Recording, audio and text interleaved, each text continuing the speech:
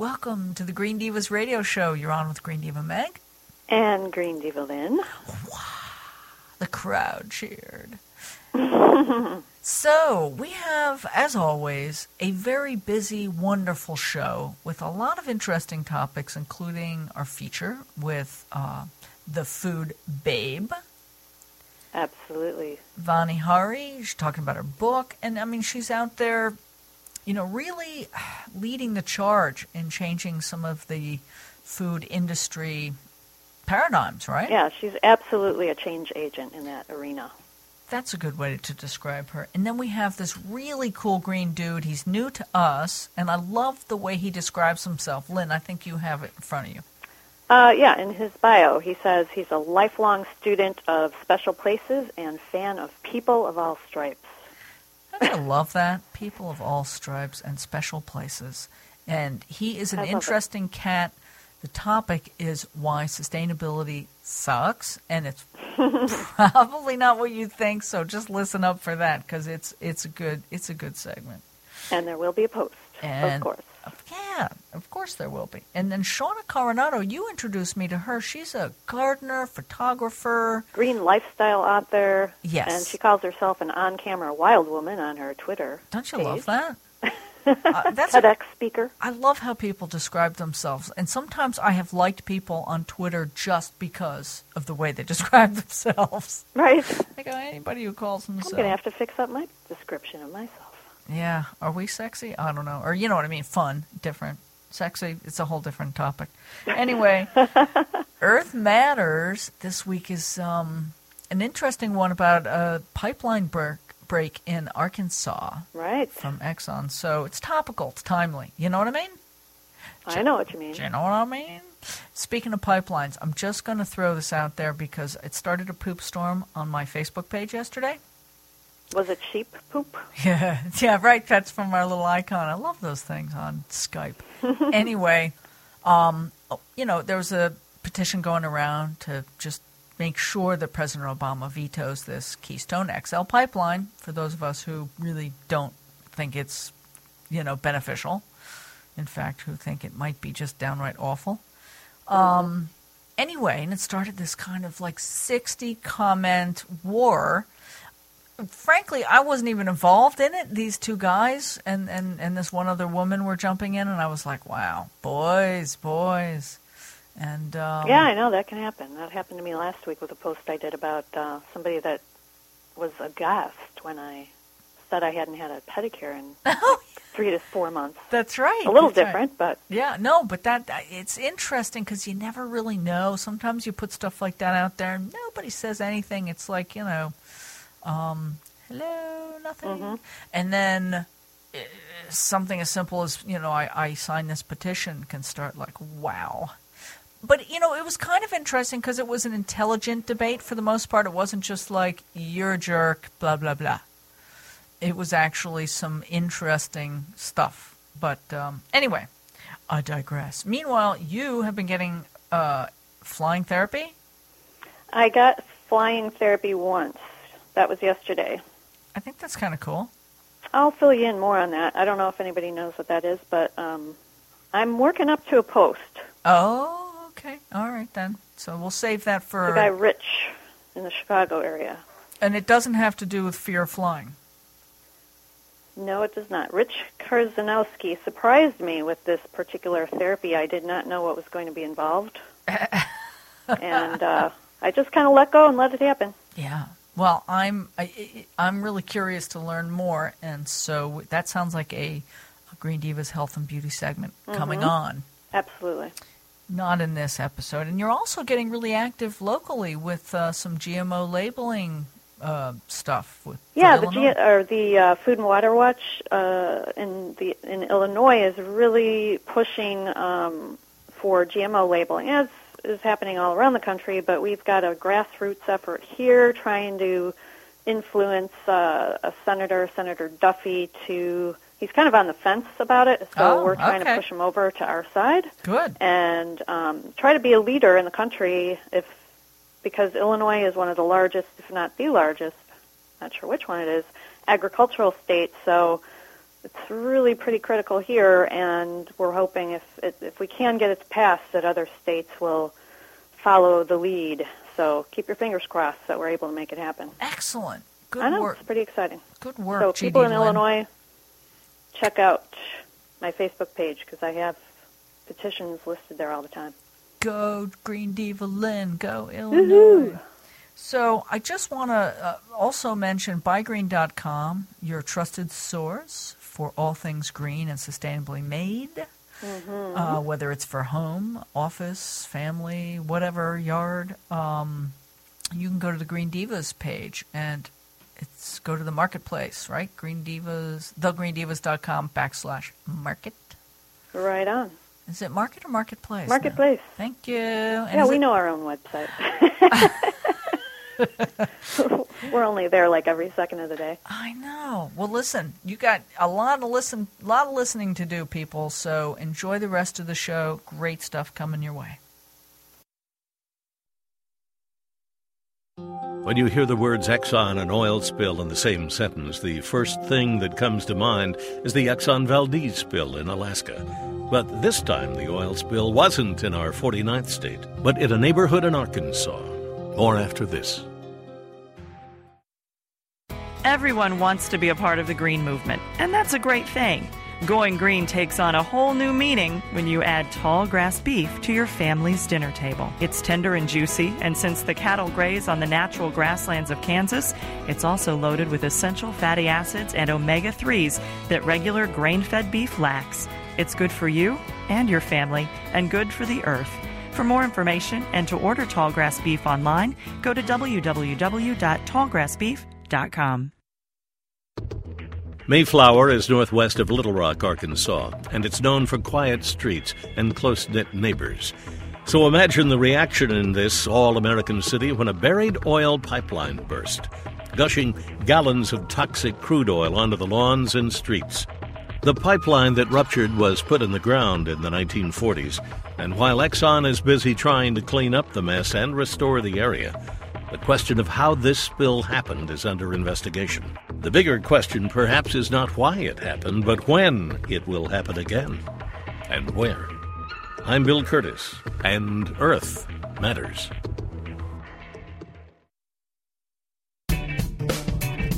Every Green Diva needs a sidekick.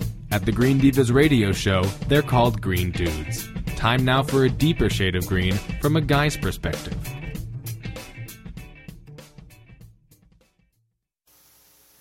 Well, I'm excited today to be talking to a guy who describes himself, which, I mean, he's got many wonderful descriptions, including being a green tech specialist and a site performance specialist. But the best description is fan of people and special places. Hey, Jesse Howley, how are you? I'm great. How are you today, Green Diva? Diva Meg?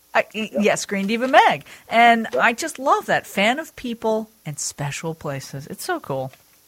Yeah, thanks. It's, I've spent the best part of my career trying to make those connections between people and places. And, it's really a cool thing when someone just kind of lights up and they kind of get an understanding and they gain an idea of stewardship over a place. It's a lot of fun. It is. Now, we have an interesting topic today. Sure. And I love it. And we're going to talk about why you think the word sustainability sucks. And I'm really looking forward to this. So let it rip. Yeah, well, as you know, words have power. They're meaningful. And just like in the title of when we were talking about what we're going to do, it's, why the word sustainability sucks. That word sucks has a real power. And, they do. They're important. Words are important. They're part of, drawing a picture of what you're talking about. And that word sustainability has been bugging me for years. You and me both. Yeah, it's meaningless. And let me illustrate. Now, that word obviously has been around for a long time. It's been part of the English language for a long time. But, the publication Our Common Future, yes. the World Commission on Environment and Development, in 1987. It's commonly known as the Brundtland Report, and it's the one that really kind of solidified the definition of sustainability that all of us in the green world know. It's meeting the needs of today without sacrificing the ability of future generations to meet their own needs, right? Right. Kind of the common definition of sustainability. And that was in 1987 that they did that. And, people latched onto it pretty quickly.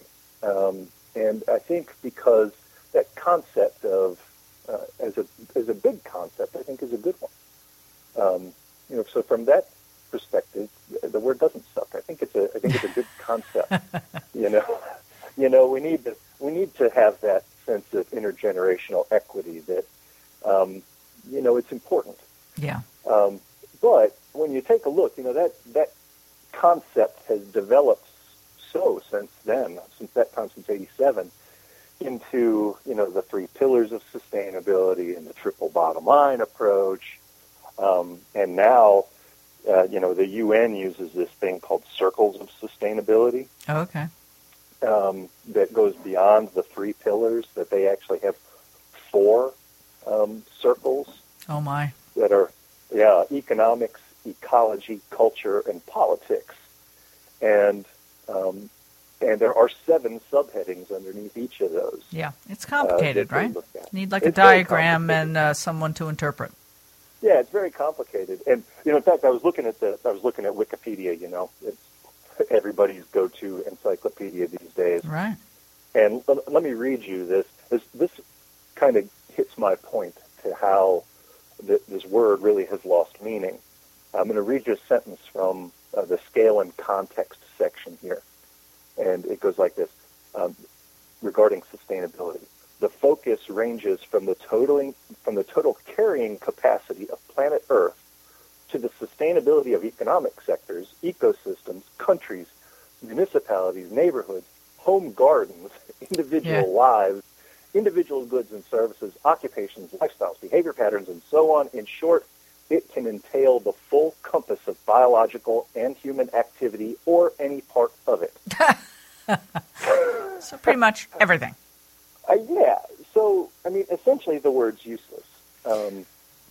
It really, it has become this kind of go-to word. It's one of those things that, I have a story about this word. Yeah, sure, go ahead. Years ago, I was publishing a magazine. I started in 1990, thereabouts. And that was when I first saw the word sustainability used in conjunction with sort of this green, living. It was about building as if the earth mattered. I think that was the title of the story. Okay. And I just kind of kept pondering it. And then when I started publishing again in 2006, it kept coming up again and again. And I used it in my tagline for a long time. I don't know if I still do. Anyway, but what we started to do was ask everybody, what does sustainability mean to you? Because I was convinced that everybody had a different definition. Like, yes, there is that sort of baseline definition you spoke of earlier, but what I found was that everybody had a different answer because it depended on where they are in their lives. Like if they're doing children, they got little babies, they're like, wow, sustainability is, all about, kids and making sure the earth is there for kids, or that there's non-toxic, cleaning supplies so my kids aren't crawling in it. Or maybe it's about energy. Maybe you're really focused on money. It really depends on who you're asking and when. Yep. I agree, and as such, it kind of loses it loses any meaning. It kind of falls apart, and I guess it's kind of like I was asking my wife, hey, can you think of a term that is kind of equally as meaningless? and she came up with one that I thought is not perfect, but it's as good as we could come up with, and it's like, say for instance, somebody calls me a sustainability specialist, right? Right. What does that mean? That means about as much as me saying I'm a technician. Yeah. Of what kind? You could be like a exactly. refrigerator technician. Yep. Yeah. Or a nuclear reactor technician. Right. It really. It's right up there with consultant. Consultant. Yeah, Oh that's my a good God! one, There's too, a word right? that I had a marketing agency for years, and there were so many consultants. I'm a marketing consultant. I'm like, what does that mean? What do you do? Yeah, and and so people the kind of follow-up question, whenever I get off on a rant about how terrible that word is the follow-up question inevitably is, okay, well, Mr. Smarty Pants, what do you suggest? Right. Yeah. And at first it kind of took me aback, and my kind of canned answer was, hey, look, it's going to take people a lot smarter than me to figure that out. Wiseacre. Yeah. But, I think that we need to search for more meaning in those words, and I think that it's just lazy to fall back on sustainability. And I think it's moving beyond that and trying to put things on exactly what it is that we're talking about. Right, whether it's permaculture or sustainable food systems, maybe. It's how you gang it up with other words, maybe, partially? Yeah. Well, exactly. I think you need, if you're going to use it, like I said, it's a fine concept, but you got to qualify it. Yeah. It's like the Sustainable Sites Initiative is a certification body for landscape design. Oh, okay. And landscape development. And, they look at site sustainability. And right. I think that's fine. That's a fine qualifier. And that, again, kind of site performance and site sustainability. It's very specific. Yes, it's very specific. Going back to that circles of sustainability, looking at the 28 different possibilities in this, you have like under culture, you have recreation and creativity as one of the, right. And then under economics, you have accounting and regulation. And I mean, those two couldn't be any more polar opposite. Yeah, you really need to provide context. Yes, exactly. And yet they all fall under this umbrella of sustainability. Yeah, and one more little rant to add in there, and is that Sure. it can lend itself to greenwashing, because anybody no doubt. can say, well, we're working on sustainability. We've got a sustainability. And I'm like, sustain what? Sustain your profits? Sustain the earth? Sustain your customer awareness? I mean, I don't know what you're talking about. Yep. Yeah. I did just kind of, because I wanted to see, how the internet looked at this. And I pulled up, there's this Tag Excedo. I don't know if you've ever seen this website, but it'll do a word cloud from a Google search, which is really cool. And and on there it has a lot of the what we think sustainable, environmental responsibility, biological, but then there's things like the Dow Index, and so because to certain financial people, the sustainability of the Dow is extremely important. Well, it is, and so that's where I think like you're a green diva, and I think that is remarkably creative and descriptive. Yeah, it is. Yeah, if not a bit braggadocious. Well, it depends. It's meant in tongue-in-cheek. It's anybody that knows me knows I'm not a diva, and it's sort of a joke. But, No, of course it can be misconstrued like anything, Yeah. No, but I like it. I mean, I think that's the type of thing where I think, we need to, in our communications, in our writing and in our emails, we need to use those type of words and not be afraid of them. Don't be bullied into thinking that they're bad in any way, or you be descriptive and use them. Well, yeah, and green is another one. Like green is a color. It's also meant for cash. I mean, there's like 1,000 different things, and people have said maybe you should get rid of the name green and diva. And I'm like, no, you know what? It just is what it is. People know what I mean, and I'm not dealing. I agree, but that's the point, right? People know what you mean. Yeah. Yep, people know what you mean. Oh well, go ahead. Yeah, and that's where sustainability sucks, because nobody knows what the hell you mean. Right, so we're just saying, people, use the word sustainability responsibly. If you're going to use it, be descriptive. Give us context. Let us know what you really mean. Practice responsible sustainability. Oh, my God. I love it. We've got a new thing going. I see a hashtag. I see a long hashtag coming up. Sustainable responsibility. No, something. I don't know. Anyway, we have to run, but I'm so glad we connected, Jesse. And how can people find out more about you and the work that you do? Well, you can visit my website. It's at mygreensite.com. It's mygreensite.com. Cool. That's my business. All right. And I hope you'll come back again and we'll rant about something else fun. That would be great. I love it.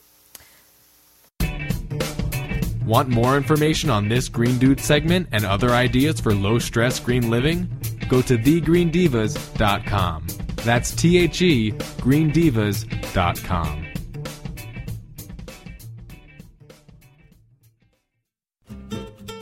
Wishing you had a green thumb or want to learn more about sustainable gardening outdoors and in? Expert green divas and dude gardeners share tips for everything from composting to growing herbs in your kitchen.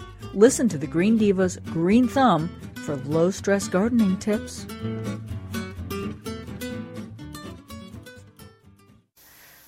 Well, you know, we have this next guest who is bringing just a little bit of extra spring and sunshine to the studio on this snowy winter's day.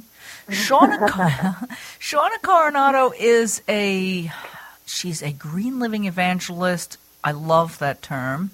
She's a gardener. She's a community gardener. She's an author of many books about gardening and green living. And hi, Shauna, how are you? Hi, I am fantastic. You forgot troublemaker with a capital T.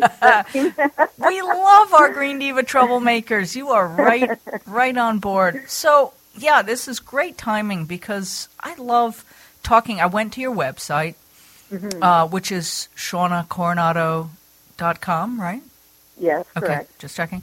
And I was watching the video of you have a drone kind of video view of your gardens, and I'm like, I just want to be there. Well, that shows you that I wanted to show my readers, like I do these individual stories on how to garden.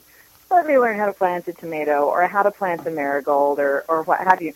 But no one has really seen the total garden altogether. So the drone, I met a drone man, and he said, I begged him to come out and film with me. He's like, sure. So he came out and we spent a day and really filmed the entire garden, the 360 view, so that people could see exactly what it is I'm doing and get a better idea of the level of gardening I'm doing. You know, the reality is that people see a giant garden and they're like, oh my gosh, I could never do that. Yeah. And what I'm saying is you can do it.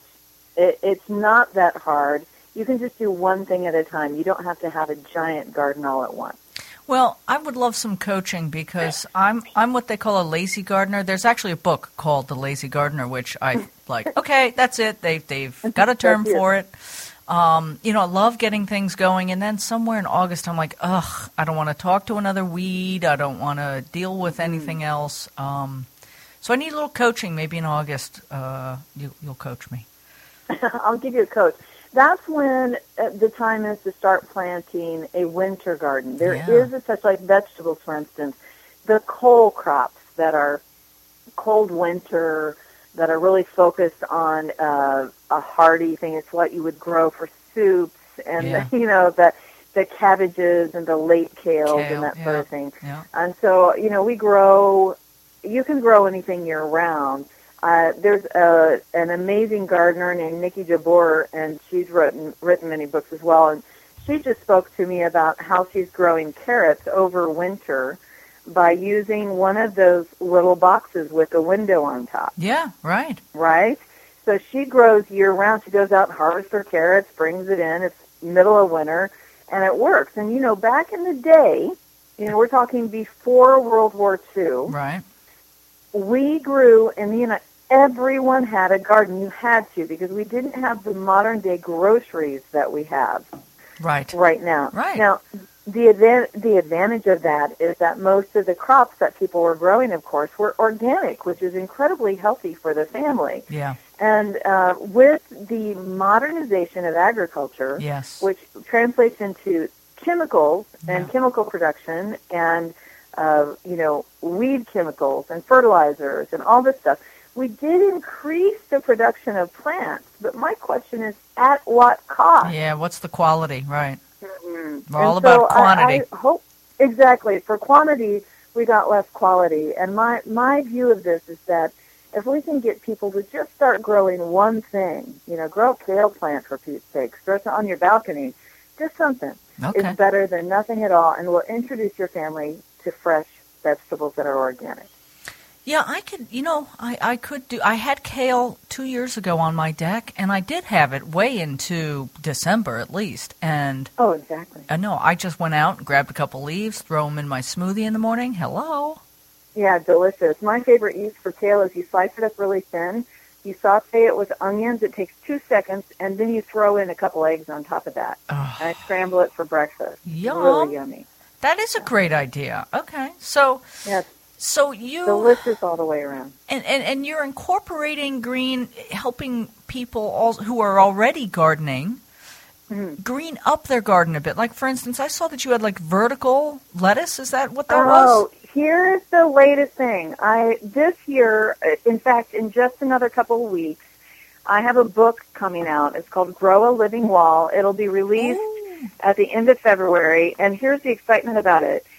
I was standing at a garden center holding a 24-inch by 7-inch window box, and it occurred to me that this is a little over a square foot.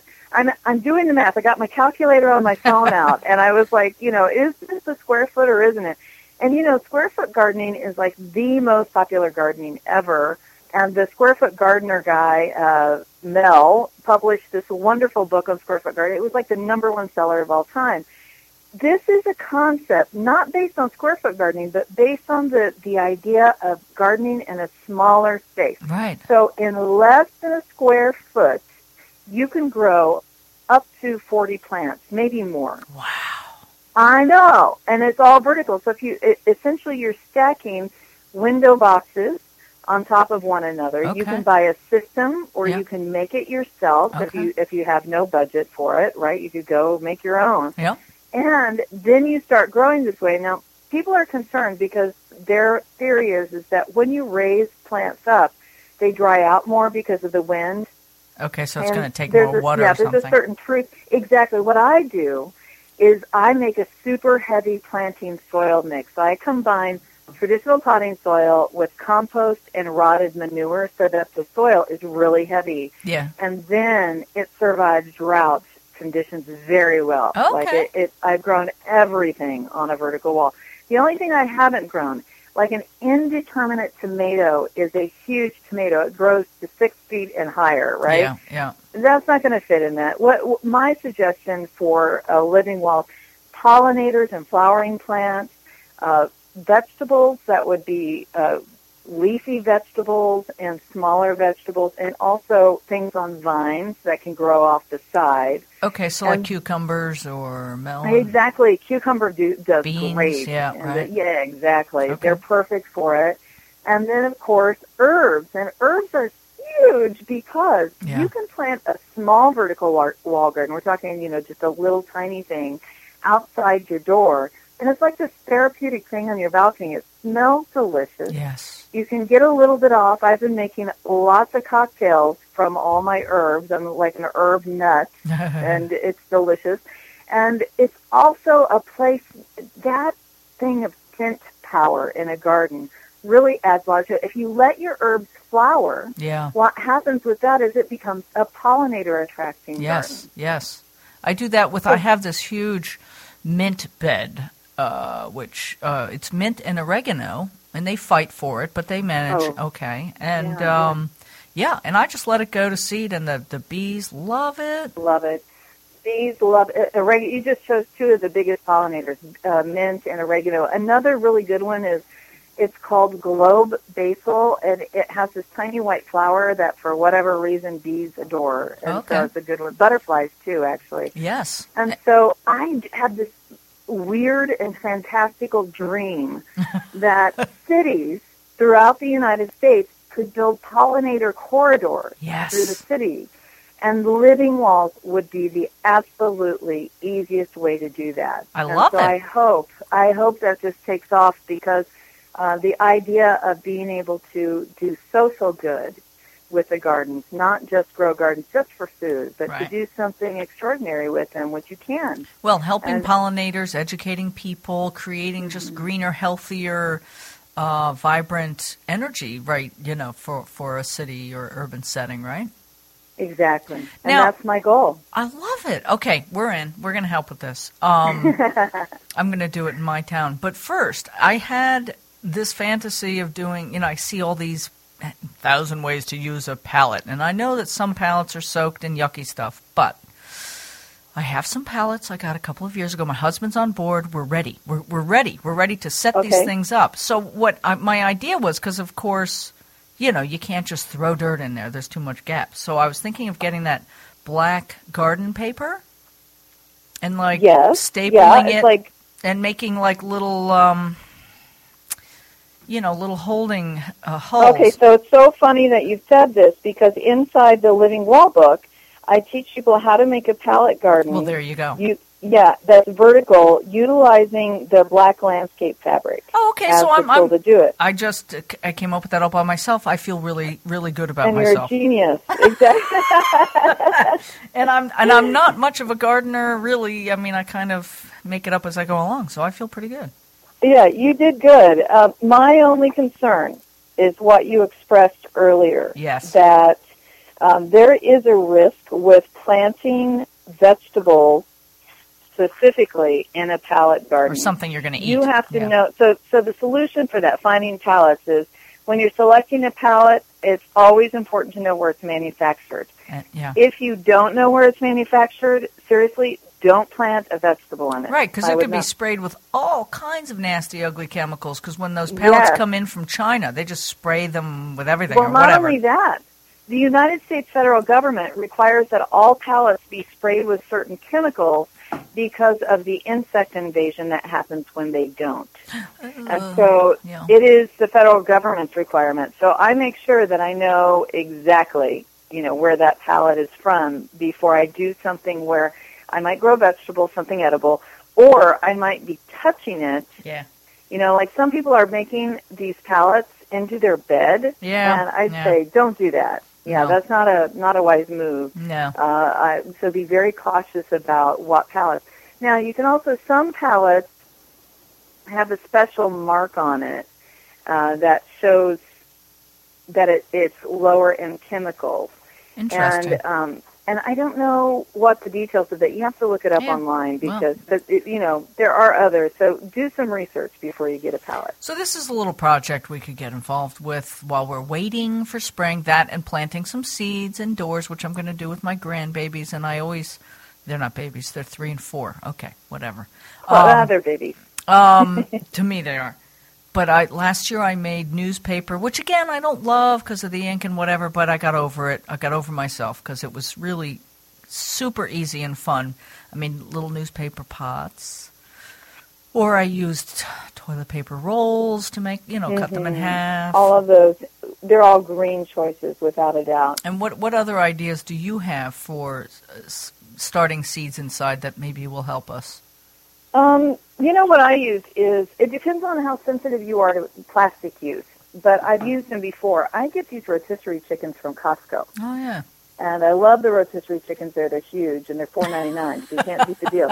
But what I'm left with is all these leftover plastic containers. Yeah. So I save them up, and they have built-in domes. Oh, yeah. So as a starting tool, they're a perfect starting tool if plastic is not a concern for you. I have no problem using them. And other people are like, seriously, you must not ever touch plastic for the rest of your life.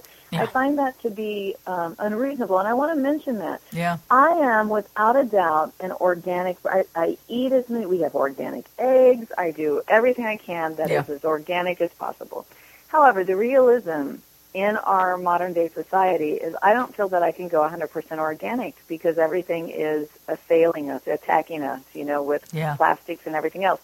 So I try to do, if I am going to use a plastic, make it BPA-free and food available, something that would be food safe. Not that you can trust all of those labels necessarily, but at least it's a step in the right direction, and we mitigate the best way we can. Exactly. You know? Is that you do the best job you possibly can, knowing that there are consequences for all our actions. One of the simple things I did in my household, which is, it's kind of related to gardening in a small way. I used to use paper towels both in the garden and in my home. I would use them to clean, to wash, to do everything. I stopped using paper towels entirely several years ago. Wow, I'm impressed. I have to tell you, it was really hard. Like, it took me a year. I felt like I was missing something because I used them for everything. The only time we use napkins, my husband works and he drives on the road a lot. So if he stops at a fast food place, he saves the napkins and doesn't throw them out. Right. And then we might reuse those for something. But I really don't use paper towels in my life. Huge improvement. And I feel like that it's one small thing, but it makes me feel like I've done something. So that's my advice. Wow. Well, try to change one thing. Well, I still have paper towels, but I only buy recycled, and I have probably 100 dish towels. They're ratty, but I love them, and the rattier, the more absorbent. So I have them hanging in those produce baskets right next to my sink so that I can just grab one really quick. But I still use a few paper towels from time to time when there's cat puke involved or something. Yes, or meat juice. Somebody said, what do you do with your meat juice? Well, meat juice is a category for the fast food napkins we have stored in the kitchen. There you go. So we don't waste them. Yeah, so it's a rare thing that I even use them, to be frank. I really was concerned about that. So pick one thing that you are concerned about, and then make sure that's the thing you attack and try to eliminate from your life. Well, and what I'm finding, and I love that approach when we take that approach, because what I find is people do it, it becomes fun sometimes. They get the family involved, it's a challenge, and then they're like, oh man, that's not so bad. They feel good about, sometimes there's statistics that help you understand how many trees you're saving, for instance. And I know there is a statistic, but it's not in my brain cell. I know Green Diva Lynn posted something, and it is astonishing. Yes, it's astonishing. So people then they're like, oh, okay, well then let me try this too. And then before you know it, they're doing a handful of really impactful green things, and where they just never thought they would. Exactly, and that's the key is just getting started. In fact, that was the hardest thing for me. How this all started in my life is I left a job that was a sales and marketing sort of role, and in bitterness and anger, one of those deals. And I came home, I'm riding home on the train, and I call my husband. I'm like, I don't know what I'm going to do, but I'm never working in the corporate environment again. I'm not sure where I'm going. Well, I was taking over a dozen prescriptions a day because of all the stress-related health issues, my allergies, all these problems. So I started gardening and doing garden design because I had been writing a newspaper column in the local newspaper on gardens. And it was a hobby, and I took it a step farther. By the end of that summer, just from being outdoors so much, working outdoors and doing the design work, I had gone from taking over a dozen prescriptions down to 2 prescriptions a day. I felt so darn good. Yeah. And that started this career, which was in inspiring people to go green, to think more about gardening and eating healthier. It was a genius accident that happened in my life that I'm really grateful for. I don't believe anything is an accident, but whatever you believe, I love that, I try to stay open to those shifts around me that I think are bad that often turn out to be the best things. Exactly. A door, what is it? A door closes, a window opens. Yeah. Well, I'm climbing through all kinds of damn windows. Yeah. It's been fantastic. Yeah. Well, Shauna, thank you so much, and let's talk again soon because we could probably talk a lot.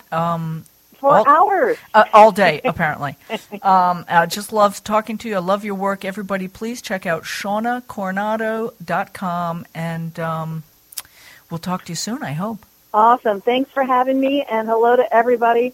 Please join me on my website, ShaunaCoronado.com. And if you have any questions, send me emails. I love personal contact with people, and I want to make a difference for them. Do it, people. Yay.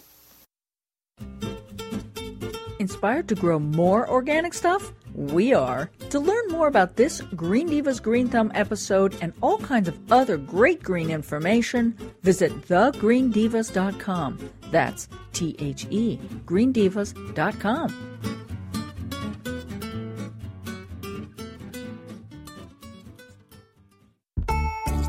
The Green Divas get to talk to so many inspiring people, who each in their own way is helping us find a deeper shade of green. Here's just one of them. Enjoy.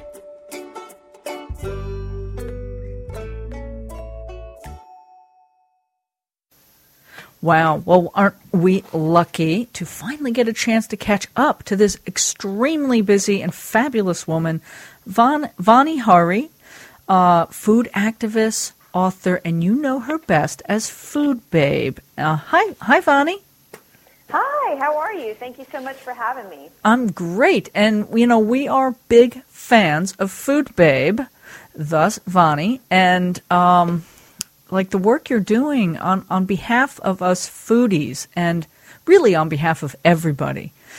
You have the Food Babe Army. You have a book, The Food Babe Way. Your blog is just blasting through all of the noise on the internet to share what's real and really calling out companies like Kraft and White Wave and some of our favorite brands that we think of like Chipotle, taking them to task for what's real. So yeah, absolutely. So, all right, I'll stop babbling here. And my first question is, how did you really get motivated to begin the blog in 2011 and get into becoming an activist? Well, it was definitely by accident. It started with a really big passion for healthy living as a result of several health issues I had as a child in my early adulthood. I've been through 2 surgeries in my life, been on several prescription drugs, had some of the worst health. I mean, I tell you, I was on antibiotics pretty much every year when I was little, not to mention steroids and all sorts of issues with my immune system and lungs and so many different things. And I tell you, there was a point where I just had enough, and I was overweight, felt really horrible, and decided to make a change. And when I did, the first thing I did was start to channel energy I'd learned in high school, where I learned to be a debater. I was a top-tiered ranked debater, nationally ranked debater. I was number 1 in state 3 years in a row. Isn't that? I just have to say, I was a debater, and I should have gone to law school, according to my parents, of course. But I love debating. Don't you? Oh yeah, so fun learning the affirmative and negative of different issues. So you really learn the truth, I think. When you start researching both sides of an issue, you learn the truth very, very quickly. Yeah. And one year's topic was healthcare back in high school, and I used the information that I was learning and researching in these libraries, looking through the microfiche and journals and photocopying old newspaper articles, to win debate rounds. But I wasn't really using that information for my own health, and I just kind of remembered how screwed up the healthcare system was, and just started to research, what are the healthiest things that I could put in my body? What am I eating? What are these different chemical ingredients on the label? And what I found out was just very shocking, and I couldn't shut up about it, to tell you the truth. And I was just, not only did my whole life change, my whole body, the way I live and the way I feel and the way I look, but my friends and my family saw this dramatic transformation as well. And they went, they were used to the Bonnie that drank the Coke and ate the fast food and had candy in her pocketbook all the time, to now a Bonnie that shunned all of that food and was like, I want kale and I want organic green juice and I want to find the healthiest foods to eat out at restaurants if we go out to eat. And I'm going to order my food a certain way, and I'm going to bring my food with me when I travel. And so they saw these very unconventional kind of way of life that I was living and wanted to know why. And so, of course, I shared my knowledge with my friends and my family, and some of my friends and family loved it. Some of them didn't. I tell you, my brother, didn't like me going through his pantry and pointing out all the different questionable ingredients and things like that. Oh, so, yeah, shattering people's illusions is a challenging, it's hard to do.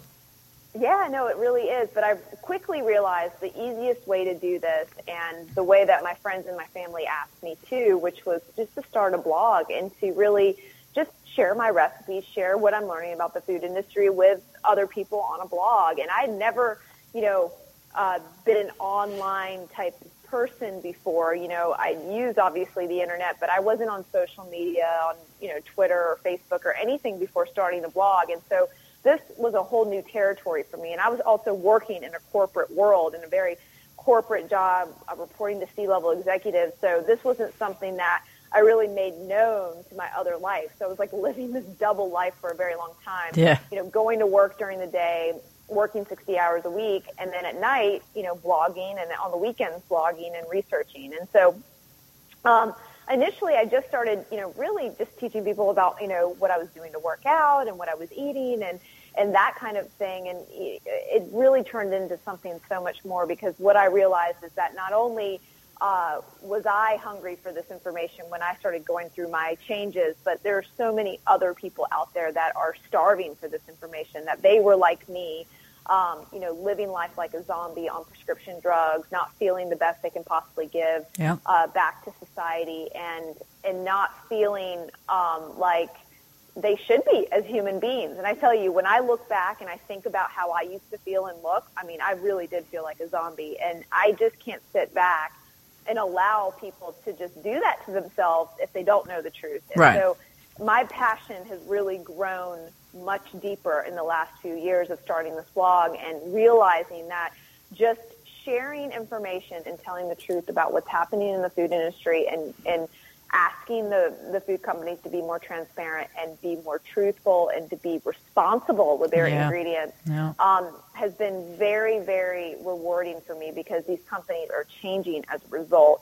And it's not because of something I'm doing. It's something everyone is doing. There is a movement out there that consists of this amazing army of people who, I call the Food Babe Army, the people who call the companies when they find out there's something wrong with their food, or they meet me at the company's headquarters to deliver petitions. They're the people who vote with their dollars no matter what at the grocery store, and make sure that they're not only feeding their family the right foods, but they're making their voice heard.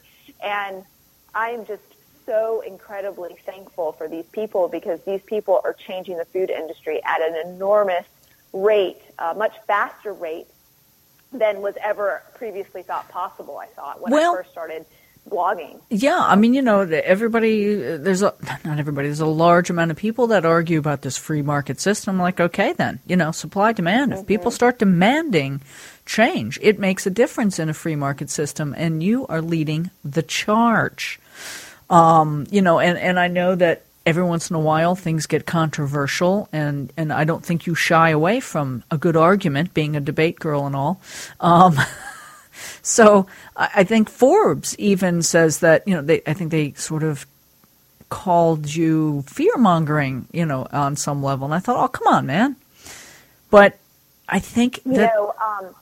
it's really interesting, because this is a tactic of the science group that basically wants the food industry to stay the same. They want to keep creating these chemicals. Who are we trusting? The food companies that are using these chemicals to make their food cheaper for them, so they can make more profits? Or are we trusting the food chemists that come up with the food chemicals for the food companies? Or are we trusting our basic common sense and our own research and our better judgment about these food additives? There are tons of studies that have allowed the other countries in this world to take a precautionary principle to say, you know what, there aren't. Go ahead. So in Europe, they're taking a precautionary principle. They've looked at the studies and seen that there's not enough scientific data to say that these additives are safe. And in some cases, these additives cause issues in animals or other problems, reproductive problems, or endocrine disrupting, or cancerous. And so all I'm asking is for us as individuals to hold our food companies accountable, because they've been self-regulating for way too long. When the FDA was given authority to regulate food additives, I think it was around 800 food additives. Now there are over 10,000. Yeah. And that no regulatory agency is going to be able to regulate that without sufficient standards. And right now, even the FDA has admitted that they don't know the amount of chemicals the American public is being exposed to. And I find that appalling. Yeah, it's actually... These additives are all in our food. We don't know how many we're consuming per day. We don't know how many we're consuming per week, per year, per our lifetime to even study the cumulative effect. And what I'm saying is that it's better to eat real food, whole food. And I tell you, when I started doing that, my life changed. Oh, and yeah. I can't just stay quiet about that. Yeah, no, I'm glad you're making noise. Now, talk to us, like, for example, carrageenan, or I don't even know how to pronounce it properly. That's right. Carrageenan? Yes. You know, you've done a wonderful job getting White Wave, who owns a lot of these companies that make almond milk or whatever, alternative milks, non-dairy milks. You've gotten them to decide to take that out of a lot of the products, right? Well, you know, it wasn't just my effort. You know, a lot of the credit goes to the Cornucopia Institute, who really highlighted this issue, looked at the research, put it together in a report, and actually put together a scorecard to show which brands use it and which brands don't. Yeah. And it's really unfortunate because this is the same case with a lot of additives that are allowed in our food, especially an additive that's allowed in organic food, which was really alarming. Yeah. Is that this additive specifically has been, when it was approved for use, it was used in a very small amount. Now it's being used in an abundance because it's in all of these nut milks that are become very, very popular, and people are drinking them day in and day out all the time. Right. And for there to be any issue associated with it, I feel like there's no reason to use that chemical any longer. And so when you do consume that chemical, if you have intestinal issues or are prone to that, or even just have a weak stomach or anything, you can have some intestinal issues. And there has been some studies that show that degraded carrageenan can combine with undegraded carrageenan and cause some type of cancer. So, you know, there are studies that show that there is some concern with these ingredients, and right. I think we should take the precautionary principle that we should be using these ingredients if there are concern, especially with kids, people who, you know, these additives are just invented in the last 30 years. Yeah. They have not been around for centuries. And so this is a massive experiment we're doing on our bodies, and I don't want to be part of that experiment. Right. I want to opt out. Yeah, that and the GMOs and the other things. I mean, you know, in our daily world, we're encountering toxins from other sources as well. So it all mixes up, and we really, I'm all about, you know, minimizing my exposure. But I'm really just so motivated and inspired by your energy and by the way that you have gathered sort of people. And your blog has motivated and inspired people to charge along with you, whether it be by text, Twitter, marching into a company, phone calls. How has your blog evolved? I mean, you know, really, you just started it for friends and family, and boom, here you are. You have millions of people that follow you and really want to get active with you. Yeah, you know, I think the reason it's grown so fast, so quick, is that, again, there is a movement happening. People out there are paying attention to what is in their food. They want to know what's in their food. They're tired of being lied to, frankly, by the marketing messages out there. I mean, one great example is Subway. I mean, for years they were getting away, and they're still getting away by saying eat fresh. Yeah. And they're really using all sorts of chemicals in their food that are man-made that you can find in things like yoga mats and shoe rubber. Yeah. And people Yuck. need to know that whatever the food industry is using the terms, they need to look a little deeper. They need to look at the ingredient list, find out what's actually in that food before deciding to put it in your body. And I think one of the key things that I like to communicate is that nobody else decides what you put in your mouth. You are the only one that decides that. And so use that right and use that power for your health and for your well-being. I mean, I tell you right now, there's no way I would have been able to start blogging and do all of this writing and research outside of my corporate job. I wasn't taking care of my body, and I wasn't feeling great, because I tell you, my brain just didn't work as well when I was eating these processed foods. Oh, it's so true. And so there's a miraculous thing that you can do to your own life when you start to eat healthy. You can start to give back to the world. And I tell you, if there's one thing that you do when, you think about what legacy you want to leave when you die and what you want to leave this world behind with, it should be that you lived the best life possible that you could, and you gave back to everyone around you, including your friends and your family and everyone around you. And you really can't do that when you're not feeling well. Well, I am right on board with that, because I know that to do what I'm doing, which isn't even probably as much as you're doing, I have to have energy. I have to have a clear mind. And, there's all kinds of other elements in the world that try to thwart that as it is. So I don't need to do it to myself by, clouding myself with sugar and additives and all those things. So I am so on board. Love, love, love what you're doing. Really, I'm so grateful you took some time out of your busy schedule to speak to us today. And I hope you'll come back. Yeah, absolutely. Thank you so much for having me. It was a pleasure talking with you. All right. Good luck. And everybody check out foodbabe.com, right? Yeah, foodbabe.com. Right. And we'll put it on our website as well. Thanks. Thank you. And, I just want you to know that, I have a new book coming out February 10th, and I think this is going to air around then. Oh, yeah. And this book is really the book that I wish I had when I started figuring this stuff out. And I tell you, there's new investigative material in it. I'll teach you how to eat at every restaurant in America, how to avoid as many toxins as possible, and show you the sickening 15 ingredients to avoid. And so I hope you read it, you join the revolution, and join the Food Babe Army and help me fight for a better food system, as well as getting your own body healthy. Oh, you bet. What's the name of the book? Food Babe Way. Oh, that's the Food Babe Way. I'm sorry. I meant to ask about it initially. I thought it was already out. Yeah, people, we're definitely going to be on that one. All right. Thanks, Food Babe. Thank you so much. Hope you enjoyed that as much as they did. Please visit thegreendivas.com. That's greendivas.com for more fun podcasts and information on the Green Divas and low-stress ways to live a deeper shade of green.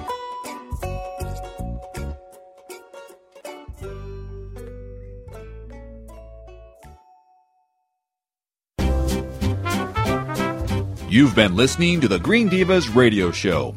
Be sure to look for this and other Green Diva Network podcasts on iHeartRadio, Stitcher, iTunes, Swell Radio, and Spreaker. Get social with the Green Divas on Facebook, Twitter, Instagram, and Pinterest. Subscribe to the Green Divas YouTube channel to watch them in action. And for all the latest good green news, visit thegreendivas.com. That's THE greendivas.com.